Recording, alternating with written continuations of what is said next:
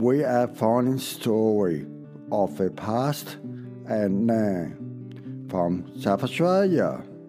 I am a storyteller from the sea to the outback, the Southern Ocean, where the living sea dragon live, where the last sailing ship of the windjammer sail along the Spencer Gulf, where the last sailing ship called in, and the landscape of the fender ranges of the wild hops and stirred Disney pea flower of the outback.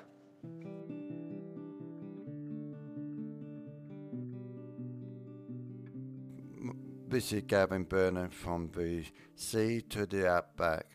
Today we are going to be talking about the history of where my father and my mother put their first house, an area called Mat Rat, which is on York Peninsula in South Australia. So Dad, are you happy to talk about what you know about the Mat Rat? I guess the first question is, how long have you lived around Mat Rat? Yes, Gavin, I've lived around the area for just over 70 years. During the 1850s, Mount Rat Hill was noted as being 439 feet above sea level. Legend has it that there were kangaroo rats in the area at that time, hence the name. Dad, I also heard a myth that the mouth was fended when he sailed around Australia. He saw the hill and it's shaped like a rat. Can't dispute it. That may be right. We'll never know. But Mount Rat became the junction of the roads from Maitland to Minleton and from Port Victoria to Curramulga. To the east is Mount Rat Wells. Many felt the town should be at Mount Rat Wells. Although it was surveyed, it never happened as a town. So there is two places at Mat Rat. There's the one known as Mat Rat Corner, and if you went over the hill is Mat Rat Wells. Yes, that's right, Gavin. I think it's a distance of something like about 5 k's. Mount Rat in its time, in 1881, they built a new hotel there, and it in due course had a post office, a church, the location of which is unknown. The hotel, unfortunately, its lease only lasted for 4 years due to the droughts that followed. A large underground tank was also dug, and in 1905 Mount Rat Crossroads School was closed and the children were transferred to Mount Rat Wells School or Waralty School. In 1883, a ploughing competition was held with great success. And in 1885, dry years settled in and many people went to Victoria. The Humberson's Hotel licence was not renewed in 1885 and the post office closed and the little town closed down. And in 1954, the hotel site was purchased as a grain store area. Dad, I've heard you just talk about that Mat Rat. They had a fruit plough, we are presumed with the horses. So how? Well, a ploughing composition, and it was several horses in a foot plough, what was known as a foot plough, and the purpose of the sport, or became more than a sport. It was a very sought after. To be the best man ploughing in the paddock or in the area was a very great honour. So you had to drive extremely straight over a long, long distance, not get in or out of the furrow mark, otherwise that made uneven ploughing. And in general, you had to have everything about it right. The horse had to know what it was doing, and the man had to know, and so it was a very well attended affair. Dad, do you know how many rooms that the hotel could hold?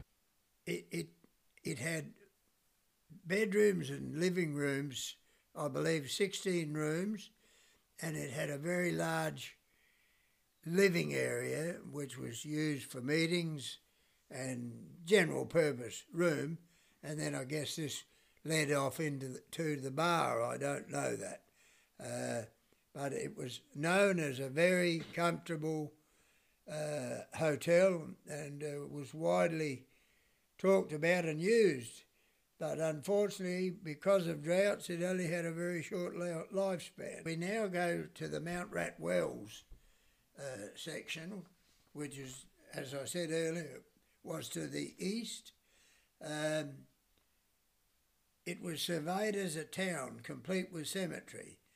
The water tank water was a reliable amount at a general depth of 3 to 4 metres, was good water for animals and for garden. I believe there was from 7 to 11 wells in all in the area. A Mr. Murch had a good garden and used to sell veggie to the town of Minleton and its area. A Church of England church was also built at Mount Rat Wells and was opened in 1897 and is still in use today. So that's a pretty good honour, and St Raphael's Mount Rat. Dad, do you know how tall that Mount Rat is? How many feet or metres? 439 feet above sea level. Dad, I believe you just said that how many feet, but I think it is 134 metres above sea level. And I noted about the government tanks at Mount Rat Corner. You want to talk about them? When I had knowledge of it, it had outlived its usefulness purely because it had silted over. Its catchment came from off of the roadway, the side of the roadways, from Milton, from Carmolka, and from toward Maitland. And so it did have a wonderful long catchment, but together with that it brought its own stones, small stones and dirt. And when I tested it, it was over 2 metres of rubbish in the bottom of the tank, but only about 1 metre of water. So it was no longer a practical tank, and it was a great pity because it had served a wonderful purpose or service, but it no longer applied, and so it was never used after that time. And also when the water come to York Flintship on the River Maui, now we've got 2 government tanks on top of Mount Rat. Yes, well, the water is reticulated down to the Arthurton one, and I'm not quite sure. Well, I guess it's assisted over the top of that. And then it runs down the other side of that hill, and to most areas it runs of its own accord until it gets to the foot of Mount Rat Hill on the east side, and there again it has to be helped up and over the hill. They treat it at the foot of the hill on the east side, and then it's pushed up into the two very large tanks that are up on top of the hill. And then it goes off down to the next largest tank that I know of is approximately 10 kilometres south of Middleton, and I guess it reticulates to there and perhaps accumulates. I'm not quite sure what they do there, but that's where it is. So when the people first come in the area, what was the country like the trees and the bushes and birds? Quite likely the trees, the trees went in general areas. You had the tea tree, the black tea tree, which was stonier ground, but the dirt was good, but it was pretty hard country to work because it was stony, but it was good soil. The mallee ground was generally lighter, and the smaller the mallee tree, the lighter the soil.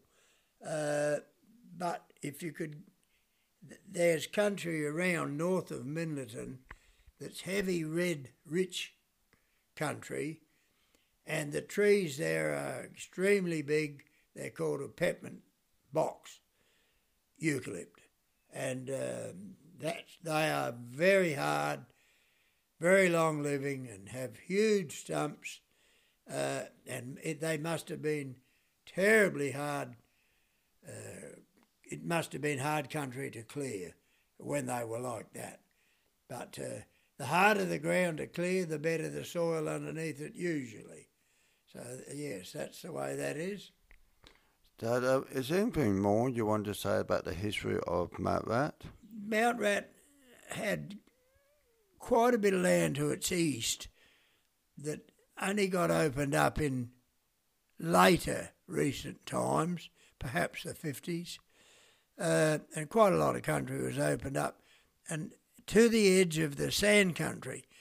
But the sand country was very different country with a very different tree or a different series of trees, and then you get out into the sand country heading southeast from Mount Rat. You end up out in this what's known as the Stansbury Scrub, and today that soil is quite good soil, well used, but if you go back 40 years, people didn't want to own it because you couldn't grow a good crop on it. But now with better everything, better implements, better farming, better equipment, better everything, it is jolly good country. Okay, Dad, thank you for your time today, and being a very nice day outside, and would have been nice if we went down the beach, but I will sign off now, and once again, thank you very much for your time today. Bye-bye.